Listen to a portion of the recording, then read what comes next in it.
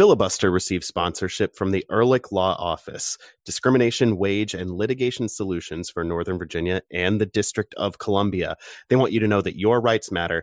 You deserve to be free from harassment, and you deserve to work. They cover workplace discrimination and wage theft, non-competition and non-solicitation litigation, civil rights, takings and disability, and a lot more. For a free consultation, go to ehrlichlawoffice.com/filibuster.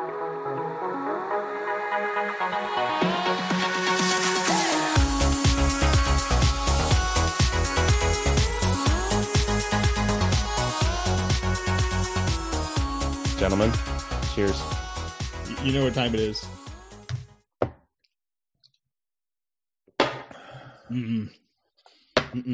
I am too old for shots, guys. No, thank you. This bit is something I regret. I think I came up with it. Yeah, I regret the fact that you did. Hey, welcome in. This is Filibuster, the Black and Red United and Straight Shots podcast. I'm Adam Taylor. I just did a shot of Old Overholt rye. You did. Jason Anderson. You drank something good. Part of this Old Overholt is not very good. It's just not bad. Incorrect, sir. Old Overholt is perfectly cromulent. It's cromulent. It's not good. It's cromulent. You go one step lower than. I don't know. The thing is, you might not have an option. You might have been Adam's too fancy for straight shots. Wait, I have gut rot below that. I'm not at gut rot yet. Okay, fair enough. The season's mostly been good. We don't have to go to gut rot levels yet. Yeah, I get it. I'll accept that. We'll see what happens in the next week, but I wasn't ready to go there. Anyway, I'm joined by Jason Anderson, who just did a shot of Tanqueray gin that was not chilled, so it's just gin. Don't do shots of gin. No, don't. I'm also joined by Ben Bromley, who himself did a shot of... Well, between us, Jason, we have a martini because I did a shot of dry vermouth. Wow, that is... I've never heard of a shot of dry vermouth. It's literally the only thing that wasn't beer that we have in our house. I would like to recommend everyone to listen to the Paul F. Tompkins character, Al A. Peterson. There's a character involved in that character's backstory that is a vermouth drinker and only drinks vermouth. You can find there's like a supercut of just Al A. Peterson's Comedy Bang Bang appearances in which Scott Aukerman requests that he re-explain the backstory every single time because he finds it so funny that he makes him go through it again. And it's like 8 appearances on the show in which every single time he has to represent the background of part of his story that involves this vermouth alcoholic. Is this character influenced at all by Andy McDowell in Groundhog Day? No, this is a character who decided to fake alopecia to get out of a long-term relationship. So a George Costanza type is what you're saying. Yes, a Costanza type that it has in their background someone else who is an alcoholic only on vermouth. Which is a terrible idea. Don't do that. Vermouthaholic. Don't drink straight vermouth. I don't think I've ever done that, and I've done a lot of stupid things. Ben, I'm impressed. Anyway, we are your motley crew from blackandredunited.com, where we cover DC United, among other things. We have the unique displeasure this week of talking about DC United's last week, which involved a home loss to the now Supporters Shield clinched New England Revolution and a road shellacking to NYCFC. Later in the show, we are going to talk about DC United's upcoming visit from the Red Bulls for the Atlantic Cup. That'll be Wednesday night, not on TV in English, but you can stream it online in English and watch it on TV in Spanish, but never the twain shall meet. Before we do anything, though, Ben, are you drinking anything else tonight, or is it just the shot of vermouth? No, I am drinking an actual beer tonight. I am drinking Devil's Backbones Loved by the Sun. It's a peach mango beer that was kind of like my last vestige of summer. I think I bought it was a mix pack that I bought in September. So it was probably like the last of the summer mix packs that they had. It's pretty good. It's a nice, easy drinker. I like Devil's Backbone. I like going out to their location. I like their beers. It's a nice location they have out there in the mountains. Yeah. How about you, Jason? I have some Cazadores Blanco on the rocks, which is a civilized way to drink your alcohol rather than room temperature gin. Yes. Which again, don't recommend it. I've got a Boulevardier, which is like it's like the surprisingly, well, not, I won't even say surprisingly. It's the beautiful bastard child of a Manhattan and a Negroni. Mm-hmm. And it's real tasty. So I've been drinking those the last week or so. Underrated cocktail. It is. And it's super simple. It's like equal parts whiskey, Campari, or in this case, Capitoline's Tiber from here in the district, and sweet vermouth. Vermouth again. Vermouth strikes again. I'd rather drink sweet vermouth straight than dry vermouth. That is what Andy McDowell drank in Groundhog Day, if I remember correctly. I mean, I feel like we're in Groundhog Day because now that's the second time you've brought up Andy McDowell. Yeah, only in reference to this bit. I guess, we have the option now to talk about soccer. Or just vermouth. A full hour on continue vermouth. Talking about vermouth. There are any number of other things we can talk about. Can I start with my feelings about DC United's defense? Yeah, I guess if we have to talk about soccer, we'll we do somewhere. And I wrote this for a piece that hopefully I'll be publishing on the actual website in the future.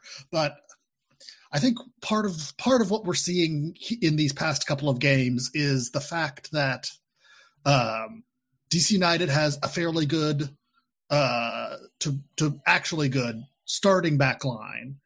But when injuries or rotation need to happen, Hernan Losada and Lucy Rushton weren't able to fully create the team that they want. They had to accept a lot of players that were already here. And I think the backup defenders that are here aren't quite ready or don't fit Losada's system in a number of ways. I think we saw over multiple games that Joseph Mora isn't a Losada system wingback. There were defensive lapses left and right, and he just doesn't get into the attack the way the Losada system requires of its wingbacks. He had one good ball from the back to I can't remember which forward it was, but he sprung an attack with a good long ball, but that was basically the sum total of his offensive contributions.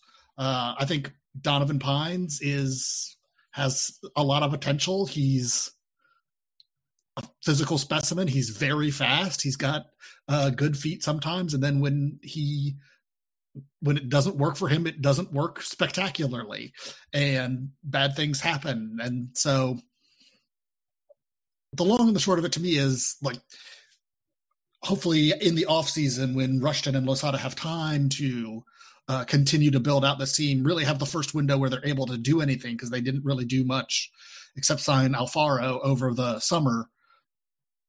Hopefully the defense is where they're going to concentrate. Well, I think we pretty clearly need some reinforcements in the attack too. Well, yes. I mean, it's not every day that your top three creative players are going to be hurt at the same time for an extended period. That's not a super common occurrence, but that's where United are right now. On the defense, though, it's almost, in my mind, it's almost less personnel and more adjusting to the style and the fitness demands and all that, because you think back under Ben Olsen, the team's defensive approach was about defending the box. First and foremost, you don't let them get shots in the box. That was the emphasis 1, 2, and 3 under Olsen. With Losada, it's defending, it's disrupting the buildup is the number one thing, whether that's pressing the goalkeeper or the D mid for the other team. It's not letting them get into that approach. And we've seen some instances where they get into transition and the team's in trouble. But against New England, especially, we saw when the ball got in the box, the players they didn't have it. We saw it against Atlanta too. When a skilled player gets on the ball in the box, United kind of, they look like they're on roller skates all of a sudden. They get a little jumpy. And it was the same. And it was the same for the first goal against NYCFC before they had completely lost all confidence. Well, no, that one was a transition goal. That wasn't somebody on the ball in the box. That was a cascading series of overlaps that forced more and more players to come wide, and then Joseph Mora didn't track Andrade the way he should have. So that one was more of a transition issue for me than defending the box in this sense. But they're both problems right now on the defensive side. If you want to identify a defending the box goal from the NYCFC game, you have to go with the fifth goal, the Callens goal, which is a recycled free kick. So for me, at least, that's still set piece defending, which we've brought up not too long ago. And this is, a goal that shouldn't have it. And it's an easy one. If anything, the only thing he had to really do that was difficult was the delivery wasn't where he needed it. He got a free run at the ball. He just had to sort of lay out sideways to get his head on it. It wasn't that he was marked or prevented from taking a good run at the ball. It's that the service wasn't quite that great, and he made it into a goal anyway. But that's, a guy getting wide open in the box. I don't necessarily attribute the Revs goals as much to that, especially the Buxa goal. As a side note, I think Buxa won player of the week, and I thought he was real pedestrian. That goal was just... It was a ball. The ball hit Mora and went to Buxa. It wasn't going to be a cross to him at all. It clipped him and changed trajectory entirely. But in any case, I have a little side beef about just in general. It seemed like people didn't pay attention to that game, where I think the story of that game was Andrew Farrell and the designated players for the Revs burying three good chances. But in any case, I think one of the big stories here is just the fatigue factor. Birnbaum played 3 games, 270 minutes all the way through. Pines probably, if this NYCFC game had been close, he probably would have joined him. That quintuple sub at halftime is probably only done with a okay, what can we do here to adjust to the reality of this game? Who's the most fatigued? Who's got a knock? That kind of thing.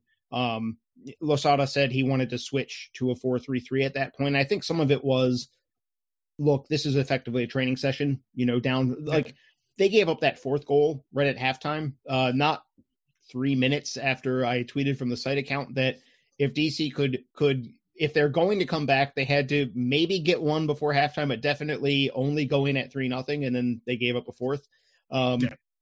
But some of this is fatigue. And some of it is definitely hitting a little bit of a ceiling when we get into the depth.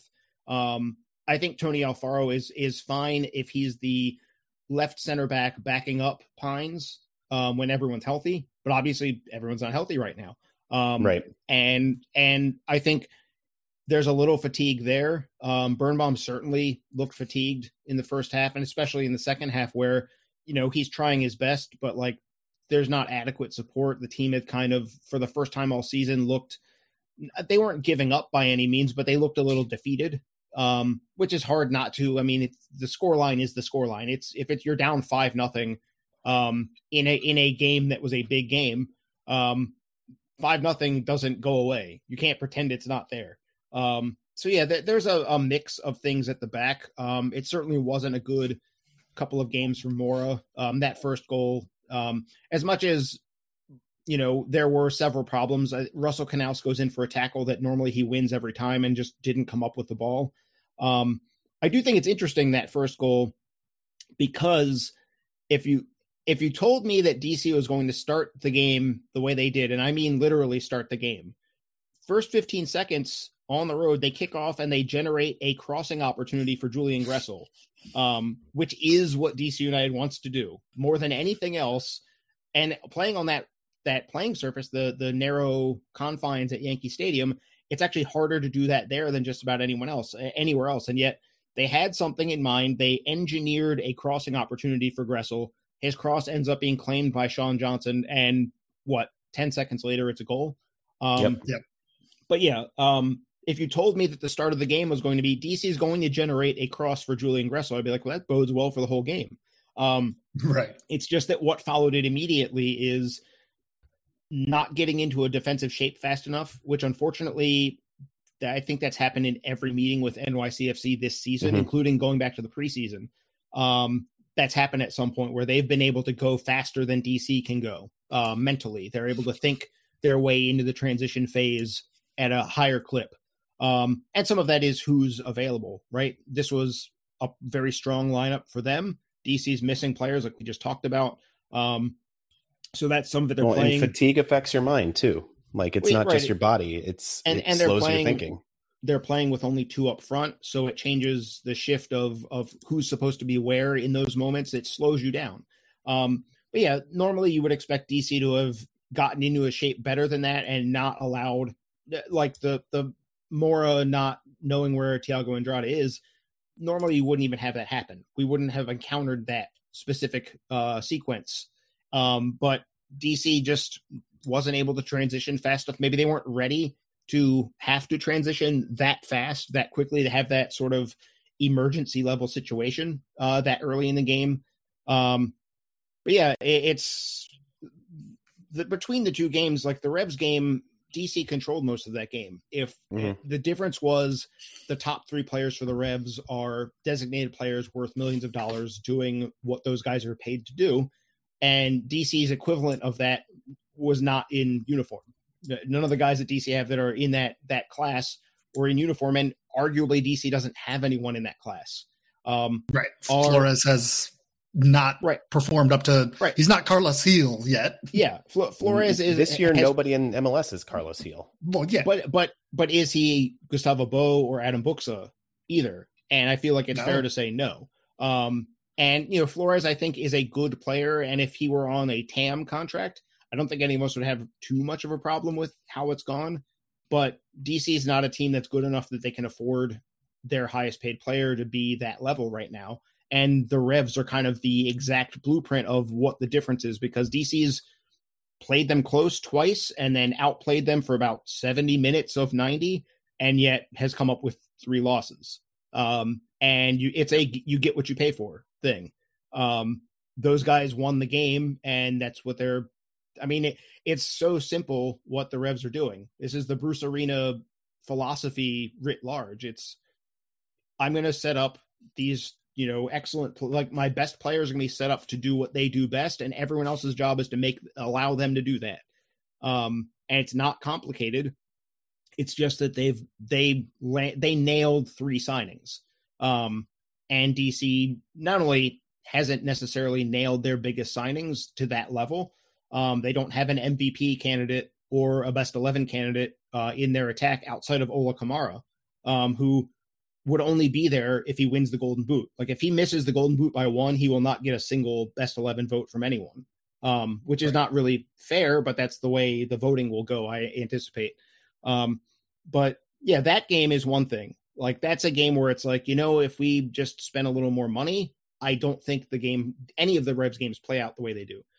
The NYCFC game is the one where it's such an outlier that it's tempting to be like, let's box this one up and never think about it again. But it's also at this point in the year, kind of out of the blue for it to be that bad on the night.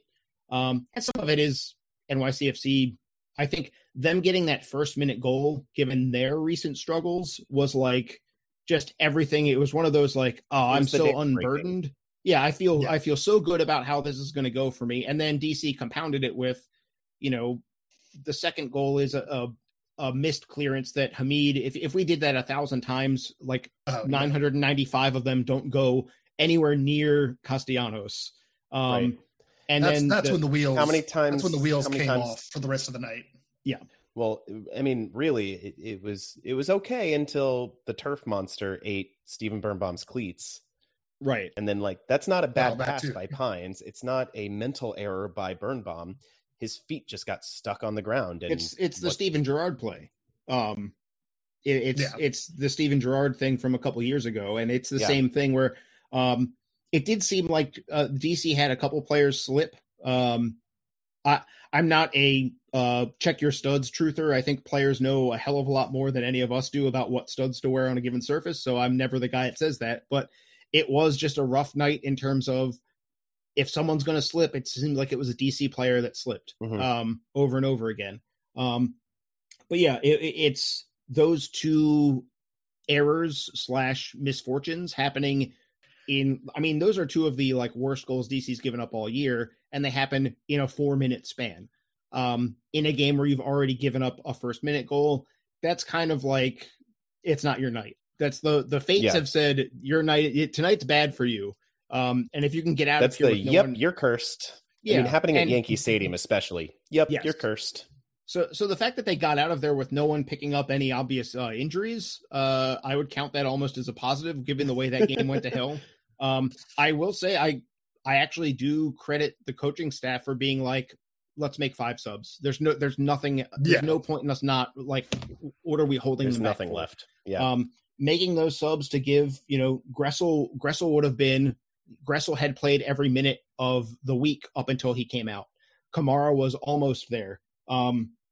Paredes, we've seen him have knocks, this season. Canals left the New England game. He took a knee, and came out and went straight to the locker room. So when he wasn't on the injury report for NYCFC, I was like, oh, that's good news, just like with Hamid. So all of these guys have a reason to be subbed out for precautionary measures. So I give credit to the coaching staff for accepting. Sometimes you have to accept that it's the cause is lost.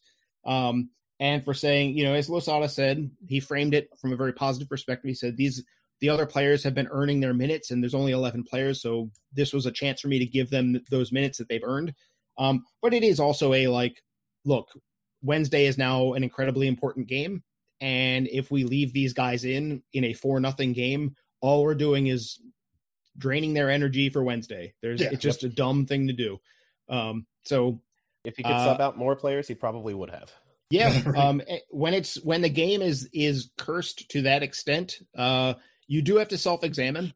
I'm sure that DC will. The energy coming out of the post game was definitely like, we know we're better than this. We've got a whole season's evidence saying we're better than this. We're going to kind of box this one up and not let it, like, as Felipe said like 6 times, we're not going to let this define our season. He said it a bunch of times, and then he tweeted it afterwards, just for emphasis, which is it's the only approach you can take. Because this is a result that is bad enough that it can bleed into future games. Yeah. It's especially since they come so fast. And we've been complaining about it for months, it seems like. But the schedule makers did nobody any favors, and combined with some, I'm going to say, unscrupulous national team managers breaking our best attacking players. I understand people being mad at Greg Berhalter because they don't like who he calls in or whatever. I'm mad that he plays so much. He played Paul Arriola so much, but for a completely different reason. Right. A lot of USMNT people are mad because they don't rate Arriola, and they're mad that Berhalter does. And I'm mad because there's no reason for him to try to start Arriola in 3 straight games, especially when he was gassed in the second one. 3 games in a week. What the hell are you doing, Greg? Only we can do that. Even then, even then, sub him. Don't play him 90 minutes and then. Well, and also even then, DC hasn't done that for the most part, especially to attackers. Losada has been yes, Gressel has played a ton, and Birnbaum since he come back has played a ton, but attacking players at least, he's been no, I need to rotate these guys. I'm holding Flores out entirely at the September international window. When they came back, it wasn't even we'll put you in uniform, maybe you play 10 minutes max. It was you have the night off. Watch the game or even just stay home and go to sleep early. Go get in the recover with the water running. And that was a major theme of the post game as well, was just physically recover. Because I think the team was, Losada more or less said part of the reason this game went the way it did was there's just too many guys who are playing beat up because this is all there is. He said every single player that wasn't on the trip was injured, was what he said after the game, which That's there were news some for Assad. Right. There were some, maybe he does have a knock that the team is not satisfied with where it's going. I don't know. That's a weird situation for sure. Right. If he had 10 minutes in his legs, you don't dress Chris Seitz. Right. Maybe you take Seitz along because you're worried about a pregame fitness test for Hamid, but you also would take Assad and be like, okay, Bill's ready to go, so we don't need a third goalkeeper. And like a lot of people have said, you would think that Losada would rate Yamil Assad. You think he'd be a good fit in a number of positions for Losada's system, and he's just been buried this whole season. So there must be some reason that nobody has yet been able to unearth that Losada has just completely buried Assad. I don't know if it's fitness or personality or fit or who knows. Yeah. I don't know. Something feels like it's up for sure. Yeah, it does. Yeah. I think Steve Goff asked specifically about Assad after the New England game, and the response was an uncharacteristically frosty. He wasn't in the squad tonight. It was just one of those. And then he wasn't even in the squad for the next game. And, we're talking about dressing multiple goalkeepers. And, as Losada said, if everybody else is also injured, if you took literally the only healthy 20 players on the entire team, the injury report doesn't reflect that, is what I would say. Yes. Because especially Andy Nahar being left off. That's an undisclosed injury, and he's been out for the last 2 games. And which maybe he picked up something from overuse. Maybe playing him in that Nashville game for the first half was a bridge too far. The team hasn't wanted to say what's happened there. But like Brendan Hines-Ike was in uniform for this game too, and we have to assume that he was not fit to play more than 10, 15 minutes at the very most. He was technically listed as out. He was in uniform after being listed as out, which by the way, for the conspiratorial inclined, if you're inclined that way, a team can list a player as out and then put them in uniform. Like the injury report is totally non-binding. It may irritate all of us, but the teams can lie on the injury report. I think MLS, if they find that you have lied, they might quietly fine you. But I have never heard of them even doing that. Like you don't. This is one of those things that you could list everyone as out and then show up with guys. It's not a thing. Don't give Bruce Arena more ideas. It's a list of, it's like a guidelines list rather than a hard list. If someone's on the injury report as out, they could start and play 90 minutes. There's nothing stopping teams from doing it. The injury report is a big deal in American sports because of gambling. And until the bookies and the gambling audience is big enough to make MLS enforce proper injury report rules, which is nice for people like us who like information. But it's much more important to gamblers. It's not going to happen. It's going to be nonsense until then. I am fine with it being nonsense because I don't want to give the bookies this kind of win. I'm good with it remaining nonsense. Yeah, that's a reasonable position. I won't lie. The teams have a competitive reason to not want people to know. Yeah. Like a lot of the times a coach, and we've experienced this with Losada, has a couple of times this season said one thing and done another. Van Olsen over the years would say one thing and do another. And it's not because they're like, I would love to go out and lie to the reporters. It's because there's a competitive reason to misinform the opposition. DC United with Andy Nahar, as we've talked about at length, is a massively different proposition from DC United without him. So you want the other team to have to worry about it. And so you would be like, oh no, he's doing great. And then you leave him out and it's a surprise. And you let them have 1 hour before kickoff to think about it rather than having days of pregame prep to think about it. So, that's just one more aspect of this one, but like some of it really is a situation where DC had a cursed night on the same night that NYCFC had the dam break, and had all of their players, everyone's a 10 out of 10 for the game for once. Sean Johnson DC could have scored 2 or 3 goals in this game if not for Sean Johnson. Yeah. Unfortunately, making some big saves. It's just that one little extra irritation is that as badly as this game went, they could have at least scored some goals, and yet here's Sean Johnson producing big saves when he has to. So meanwhile, Bill Hamid is playing injured and not making mistakes and not making the saves that you might expect. I don't know. I would say that Hamid also made, like, as that game wore on, when DC's fatigue and kind of the loss of enthusiasm because the game's going the way it's going and everyone knows it's gone that way, Hamid made 4 or 5 really good saves that kept this from being worse. True. That's true. Yeah, it's unfortunate that he got kind of, and any goalkeeper in this situation, when the team in front of you just doesn't have the legs, and has lost that last 1% that differentiates a team that's competing at their best versus just competing. And so he ended up really kind of hung out to dry. If anything, that's one more positive here, is that he didn't look like someone outside of the goal kicks where he just wasn't taking them. He didn't look like someone who couldn't handle the goalkeeping side of things with whatever's happened to his hamstring. Yeah. He could still make the saves. He probably won't be taking goal kicks on Wednesday. I don't expect him to do any of that again, which we'll get into in the next segment, but it might be an issue. But at least in this game, I know there were some suspicions from the Revs game. People were saying, some people at least were like a little dubious about his ability to get after the ball. I think there was only one moment in that Revs game that set an alarm for me. It was when he didn't get out jumped by Tajon Buchanan. He jumped awkwardly and didn't get the ball while his hands were up. Right. Which ended up being, I think, the Revs' highest XG moment of the game. And that was not physical discomfort so much as uncertainty. It was the injury puts question marks in your head, right, and you make mistakes because of that.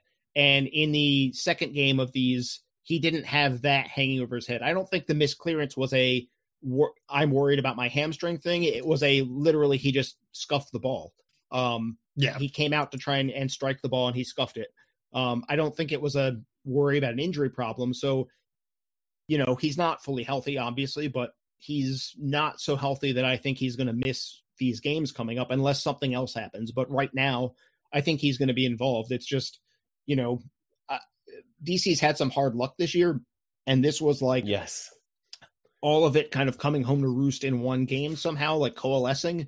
And you would say normally you'd be like, we've been lucky all year and now we have to pay the piper for this one terrible night. But instead it's like, hold on a second. We've already been paying. Like, we've paid enough. Well, maybe this is maybe Losada, after the first goal, like, chanted his incantation and just made all of the bad luck suck from the rest of the games into this game. And hopefully we'll have good luck for the last couple of games and ride that.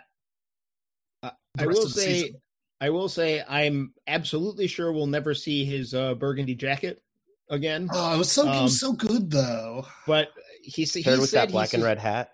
Right. Yeah. And he said he's superstitious about clothing. We're probably never going to see that jacket again. Right. I myself, I know which black t-shirt I was wearing while sitting at home watching this game. Guess who's not wearing that t-shirt on game day ever again? It's right here, me. My thoughts were, I took a scarf to both the Nashville and the New England game for the first time all year, and we didn't win those home games. Mm-hmm. So I'm not taking a scarf to the next home game I go to, no matter what the weather is. And I guess no more watching games on my phone, which is how I watched this NYC game. That's rough. That's a different kind of rough. Like, you shouldn't do that just for your head.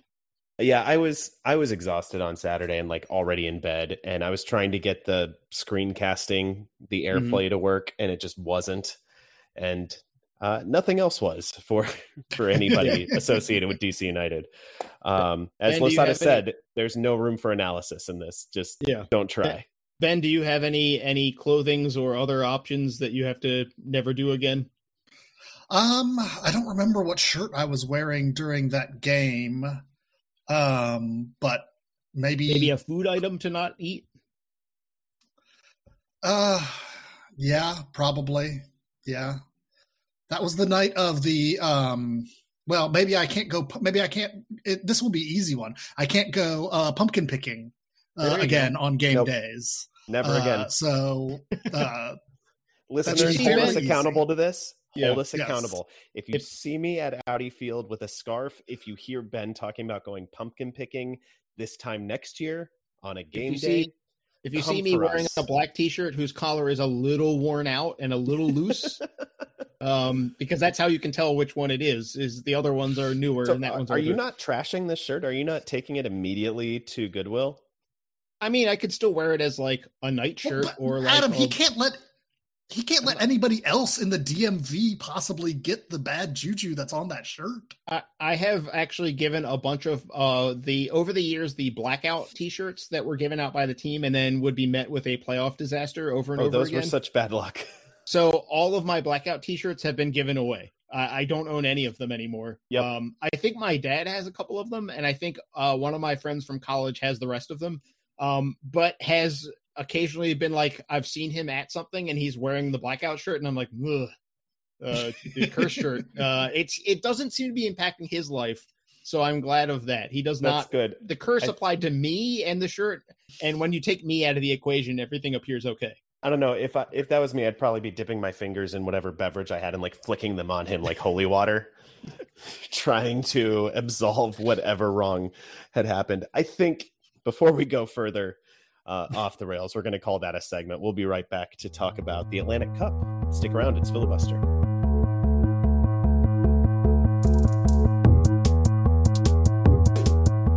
All right. Say you're at work and something unfortunate or untoward happens and you need some legal representation to assert your rights in that situation, whether a boss mistreated you, you were fired unfairly, or something worse happens.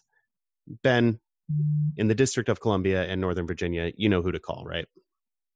Yeah, you call the Ehrlich Law Office because you have rights. That's right. And your rights matter. And you deserve to be free from harassment. And you deserve to work. The Ehrlich Law Office handles workplace discrimination. They do civil rights.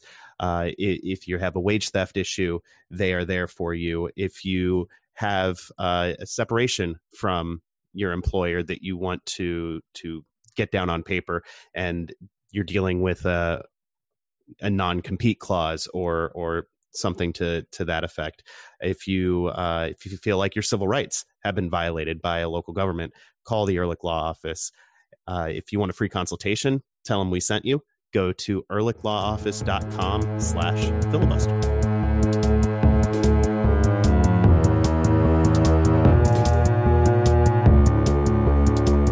Welcome back to Filibuster, the Black and Red United podcast.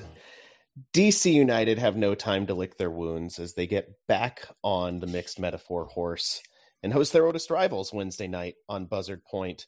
Now winless in 4, United are going up against a Metros group that are suddenly the hottest team in MLS. Oh joy. Unbeaten 8, winning 6 of those. The Red Bulls have gone from basically out of contention. I know I dismissed their chances on this very podcast not that long ago to suddenly above the line in 6th place, where United were at the beginning of this weekend. Right.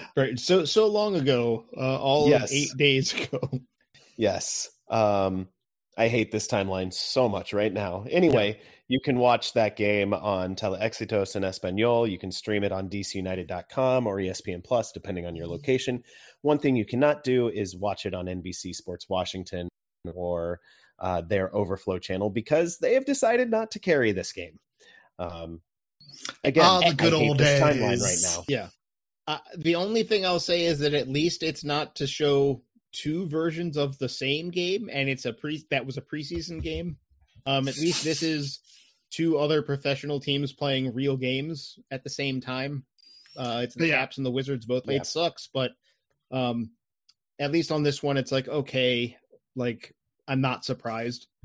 Well, and yeah, for folks who don't remember, like this was one of the main reasons why DC United left Comcast Sportsnet / NBCSW for Sinclair back in the day, because they did this exact same thing all the time. And when they were going back, people like us, old timers like us, were like, well, they're probably going to like drop games again. And lo and behold, here we are. Yeah. Mm-hmm. The thing I don't understand is NBC Sports Washington and WRC NBC4, they share operations. And NBC4 has several overflow or several .2 channels on their broadcast that show like literally bad TV from the 1970s. I don't understand why, or like a QVC clone you've never heard of. I mean, why can't that be preempted? Are really important. Adam, you're a law school graduate. You know the answer. It's contracts. No, when you buy a syndication, you're not obligated to show it. You're paying for the rights to show it. No, the contract for the DC United airing. I'm sure like they didn't include that in. No, that's why they don't have to do it. It's not a reason for them not to do it. Like, I think it is. Contracts aren't precluding them from showing DC United on a broadcast digital channel. They just choose not to. And DC United hasn't pushed them to agree to. Like, maybe that, I hope that's something DC United looks at doing in the next agreement. I wonder if would DC United rather be on Charge or just be on which is the real name of some sub channels. I don't know if y'all have them up there. Are they going to come after you if you don't yell the name Charge? I mean, it has an exclamation point in the name. Jason, you understand how the lightning round works. This is like Yum Brands, which is exactly. Obviously the most cursed named company I think that I can think of. Unless they want to sponsor this podcast, Yum Brands, filibusterpodcast@gmail.com. I'll seriously scream Yum every single time if we have to. But I mean, it is a question I have. Like, would DC United rather be on Charge or not be on TV? I don't know. Yeah, and WRC's overflow channels are Cozy, COZI TV, and LX, which is supposed to stand for Local Exponential. And I guarantee nobody was going to know that because I have no idea what it is. And I'm a little bit of a nerd for these things. Anyway, DC United hosting the Red Bulls. The Atlantic Cup is on the line. United have a win and a draw so far this year against the Metros. I think the win was a 1-goal win. Is that right? Yeah. So if United does any worse than a 1-goal loss in this, then the Atlantic Cup is gone. Actually, I'm pretty sure the Metros are holding the Atlantic Cup. So any loss means that United loses the Atlantic Cup. And more importantly, this game is basically a must win for the playoffs. This is like, there's 3 games left and they need 9 points to ensure a playoff spot. It really feels like. Yeah. They're 2 points out. Go ahead, Ben. Yeah, and just before we jump into the Red Bulls, if you want to watch Charge in DC, it's a sub-channel of WJLA. Is it 9.2 or 9.3? What are we talking here about? I think it's .2. Yeah, DC is now suddenly 2 point after constantly having a team like tied with them or 1 point back. Somehow the musical chairs game has sorted itself out where DC is 2 points out. This game, more than the Columbus game, is a must win. If you told me that DC can only have 4 points from those 2 games, this is the one you have to win because it's about denying the Red Bulls any points as well.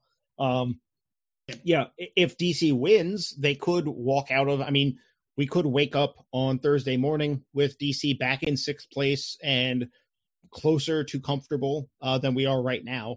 But yeah, if they even draw this game, it is very difficult to get in, especially when you look at, Adam, you already talked about how the Red Bulls are now the form team in the league effectively, give or take the Revs. So they're on form. Atlanta has come alive. NYCFC is probably going to be better now that they've broken whatever hoodoo was over them. Montreal, you can't count them out. Orlando, Nashville, Philly, they're all a little too far ahead at this point. DC is probably not going to catch them. Almost mathematically, almost impossible for them to catch Philly and Nashville. But Orlando also is a little too far gone because 96 minutes means apparently 98. Hey, if Philly loses out, DC United's in with a shout. There you go. I apologize for that rhyme.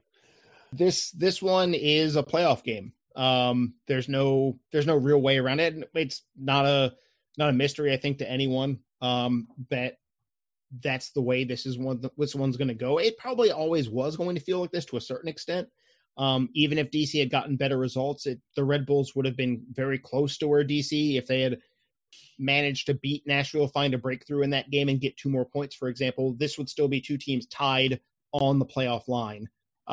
So it's always looked like a playoff game. Now it's just like coming into it down with like a 1-0 aggregate deficit. So yeah, they've got to find a way to do what they've done all year, which is win a home game against a team that isn't extravagantly talented, which is the teams that have come to Audi Field and not lost have been the best teams in the division.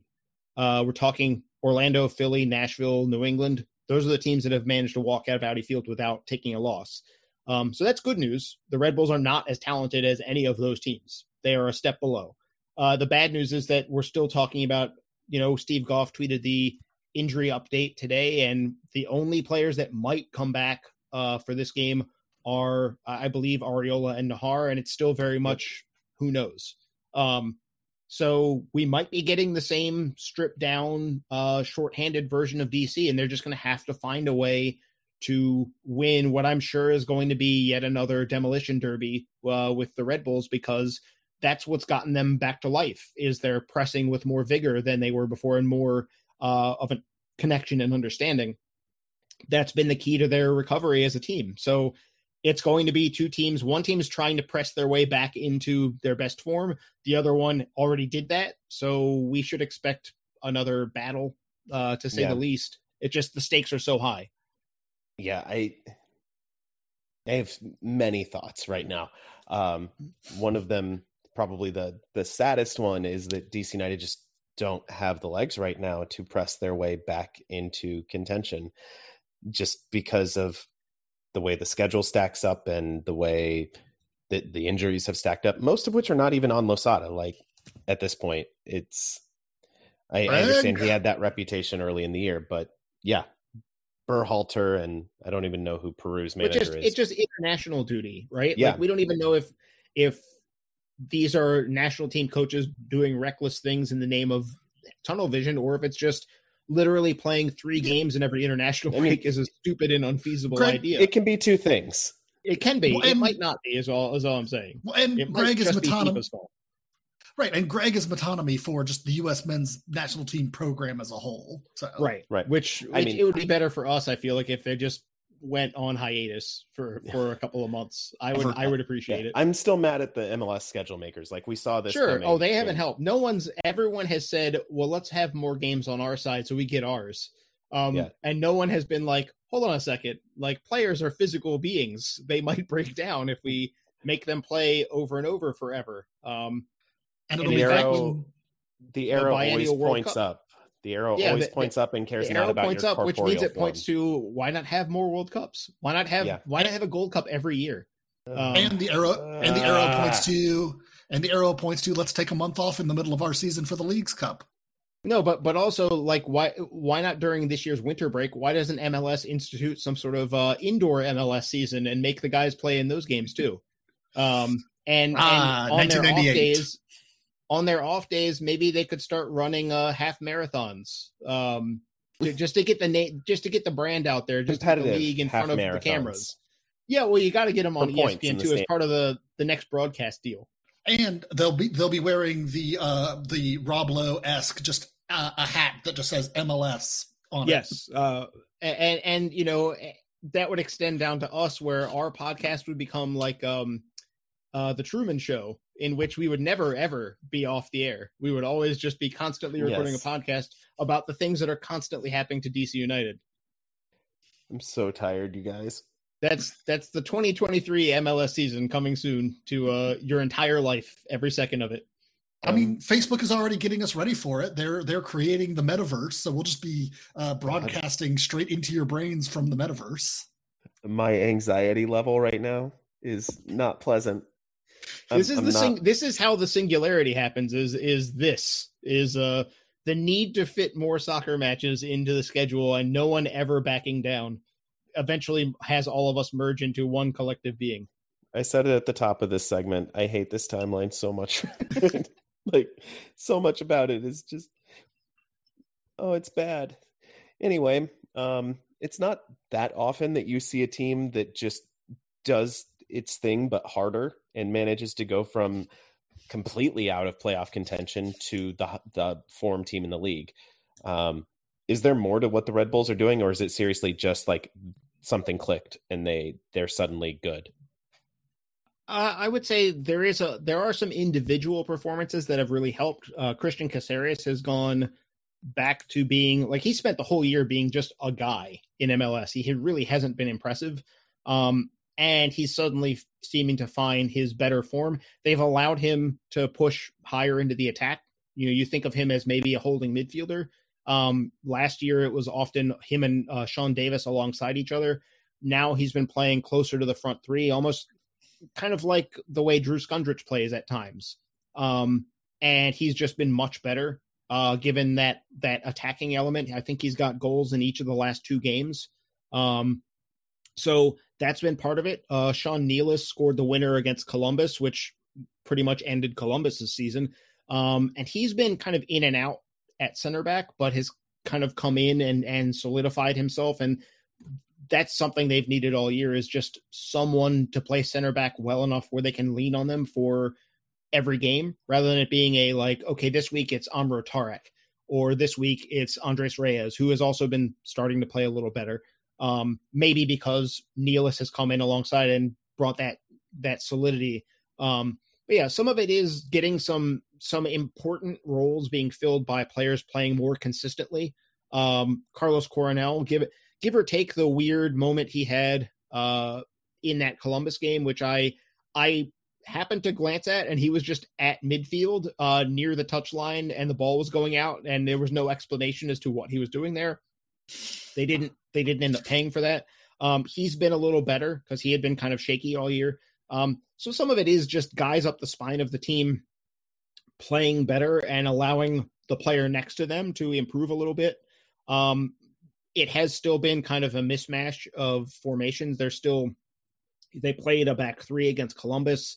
They played a back 5 when they hosted NYCFC. They've had a 4-2-3-1 in there. So it's kind of a little bit of everything formation wise, but I think most of it really is something clicked with their press and a few important. In Nealis' case, it's just you need a center back that's consistent. They hadn't had it all year. They're finally getting it. In Casarias' spot, it's more a high-end player suddenly started playing like a high-end player after all year just being a guy on the roster. And often Casarias spent a big chunk of the season not even starting because his form was not good enough. But now he's started to play up to his reputation, and that means they suddenly have a pretty high-end destroyer playing higher up the field, all-action guy that can create goals as well as be super disruptive. So, they've it is sort of everything coming together at the right moment for them, which is a classic MLS move. It's weird for the Red Bulls to do a classic MLS thing like this, but it is kind of what they're doing, is suddenly walking in and being like, oh, everyone's playing extremely well all at the same time. How about that? It's every year pick somebody. The wheel lands on someone. Usually it's Bruce Arena's team, and if it's not them, it's the Sounders. Somehow this year it landed on the Red Bulls. So even in this spell where they're unbeaten in 8, they came into that somehow like winning 1 out of 10 and just completely flipped it on its head. But even in this run of good form, they've only scored more than 1 goal twice. The first game of it, they scored 4 goals against Miami, and then this past weekend they scored 2 goals against Columbus. Every other game in that spell, they scored 1 and only 1 goal. They did have 5 clean sheets in that time, so the way they're playing, 1 goal might be enough. And I actually hesitate to bring that up after NYCFC had so many scoring troubles before Thiago Andrade found the net in the first minute, which, by the way, he scored against DC United basically 2 goals in 2 minutes. Yeah. If you go back to the last game against NYCFC, not sure how many players have done that in league history. Anyway, The Red Bulls have not been scoring a ton of goals, is my point, or allowing a ton of goals. So this really could be the demolition derby, and not in the good way that people might expect. Yeah, absolutely. I mean, it's a weird moment to be playing the Red Bulls when they've suddenly started clicking. Some of these games, this Columbus game was them on the road as well. And it does feel like DC has to find a way to sort of summon something extra, quite frankly, right now, because we have good reason to anticipate that it'll be the full strength that they can muster, but that's a long way from the full strength that they actually have. We know Reyna and Flores won't be there, which means trying to solve a high pressing opponent with, your less technical attacking players. I don't really know what to recommend to solve that, because honestly, they have Flores and Reyna, and that's it. Those are the two guys they have like that, and they're both unavailable. I think the answer is put Robertha and Kamara in and just kick the ball up. Well, I was also gonna say put Felipe in and have him kick everyone on the Red Bulls. I will say Felipe lately has produced several pretty good scoring chances, and I think you could make an argument that given the team's lack of attacking sharpness, it might be worth risking having him in there, his passing game being a little more creative than Moreno or Canals, picking one of them to pull out and put Felipe in part because he will contribute more on the attacking side. It is put Felipe in the Skundrich role. Play him on the top. Play him up high. It wouldn't be his first time up there. But I think DC does have to start looking at looking at unconventional solutions to this. I think maybe the favorite is probably just Paredes coming in in a higher role, which, as Ben talked about, that means Mora at left wing back, which hasn't been perfect. But it's also, what else can you do? You have to find somebody that is a little more crafty to play higher up. It cannot just be DC attacks through the occasional counter and when they can get Gressel on the ball. They have to have, all year we've found this, they have to have that other element that serves to balance. That's the balance that allows Gressel better opportunities, because teams can no longer cheat to prevent that one thing. It's not good to be a team that has one weird trick to score goals. It's better to have multiple things that you're doing. And the other side of that is they've got to find a way to press the Red Bulls into mistakes without giving things up at the back. They have to be able to find a way to play around the Red Bulls' pressure, possibly without Andy Nahar, which we've talked about so much. Everyone knows, this team without Andy Nahar at the back struggles to build from back to midfield. How do you solve that problem? It's not going to be solved by a different player playing there, because all of the guys that can play there have played. And in fact, some of them are unavailable. Fred Briant is out indefinitely with an ankle injury, according to Steve Goff's reporting today. So you don't have that option. That's one player you can't call on. So it ultimately, I think this game is going to hinge on players performing. The tactics are what they are. The solutions for DC's side aren't going to come. Like I said, I think the Felipe thing is worth considering, but beyond that, there aren't too many other ways to put a better 11 on the field than we've been seeing. It's not that the team has not been able to put their best guys out there. They're tired, but these are probably the best players.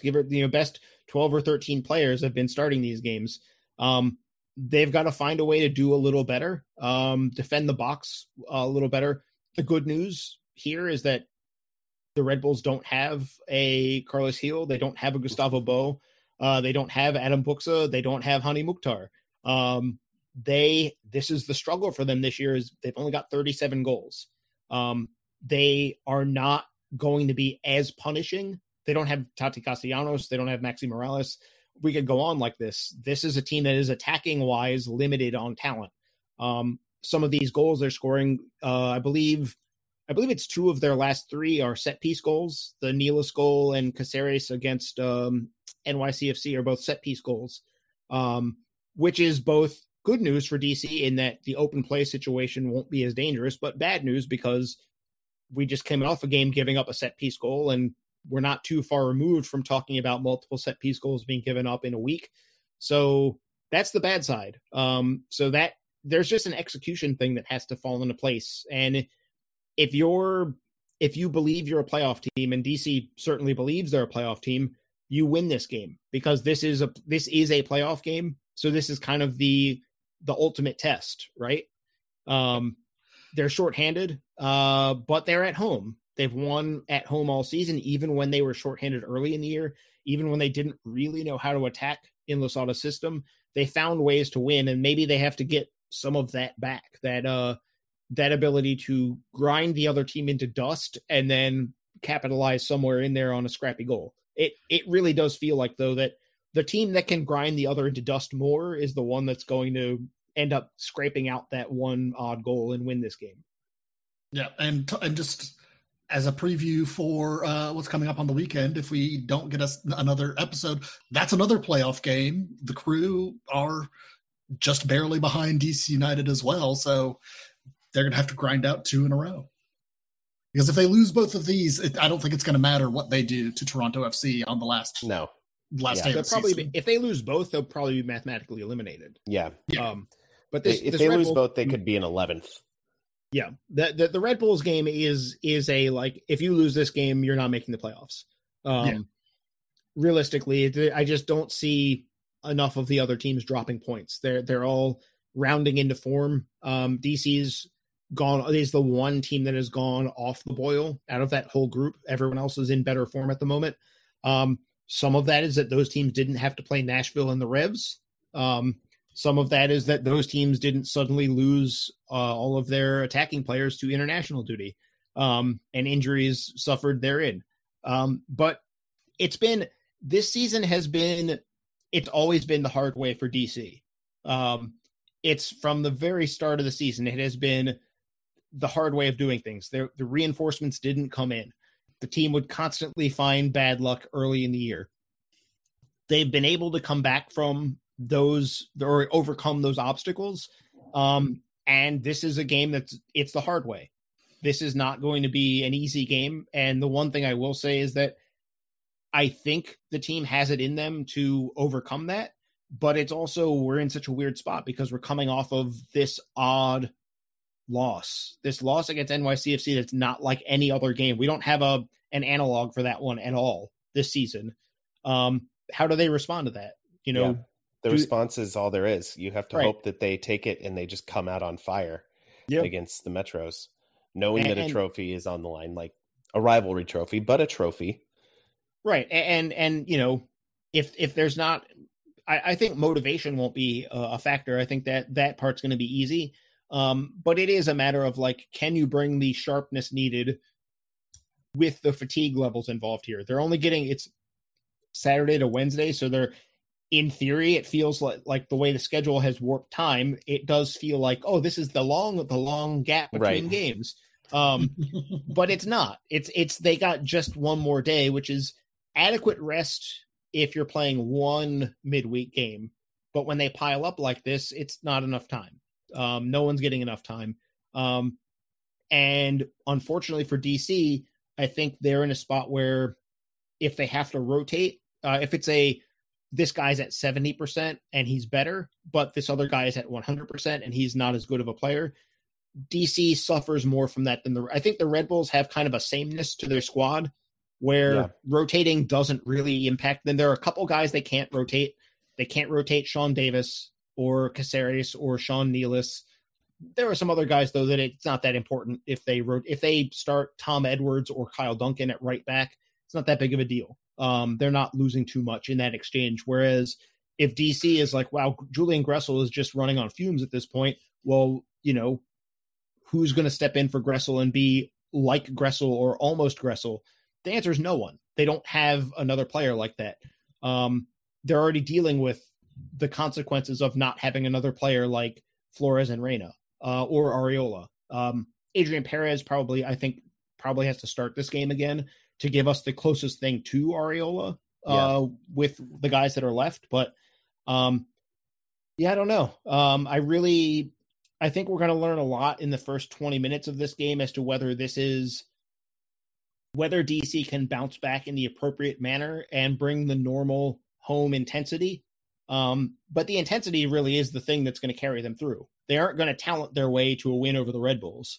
That's what Losada's been saying all year. Yeah. With regards to every opponent, is this team's going to work. They're going to grind. They're going to force errors. They're going to, but it sounds a lot like a Ben Olsen team in a way. But it kind of, especially once you start taking players out of the best 11 on this team, it kind of gets into that mode. It's not the same tactical approach at all, but in terms of the mentality side, it really is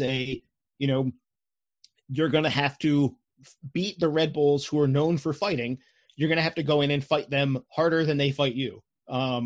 That really is what this one's going to boil down to. That and the set piece side of things, where DC, I don't know if they have to score a set piece goal, but they definitely cannot afford to give any up.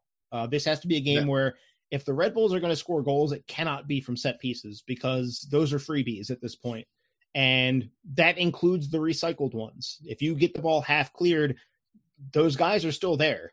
They don't vanish and go back to their positions. They're still in the box. And if the ball's coming back in, the job is the same. And DC has to be better in those phases.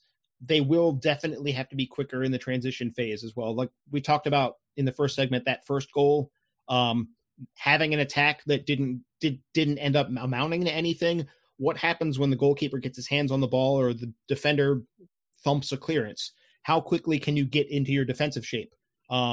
If the Red Bulls get enough opportunities where they get into a good attacking posture before DC gets into a defensive posture, this game might go like the Revs game or some of these other, thinking of some of these other home games that didn't go that well, where maybe they scrape an early goal and then park the bus.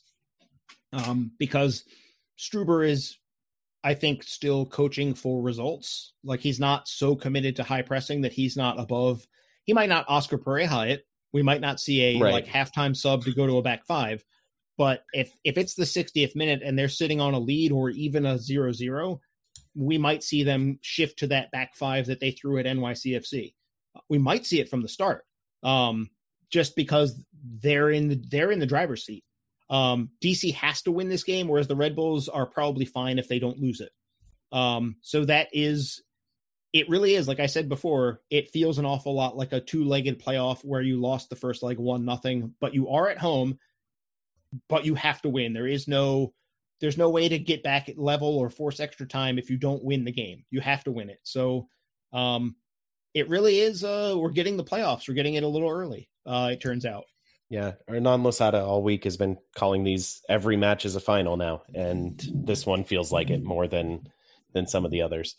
Even we'll see if United can do it. They can keep it alive and keep going. This is what it's all come down to for them. So make sure you get to Buzzard Point or tune in on anything but NBC Sports Washington, apparently, and go and charge your way to hopefully a DC United win. Thank you all for listening to this week's episode. No analysis, just vibes. Find us at blackandredunited.com. If you want to support us financially, do that at patreon.com/filibuster. Follow us on Twitter at blackandredu for the website, at filibusterdcu for this podcast. Send your emails to filibusterpodcast@gmail.com. Download, subscribe, rate, and review wherever you get your podcasts. Mostly, though, tell a friend about the show. That's one of the nicest things you can do for us, and we always appreciate hearing about word of mouth getting around. For Jason and Ben, I'm Adam. We'll talk to you again real soon. Say goodbye, Jason.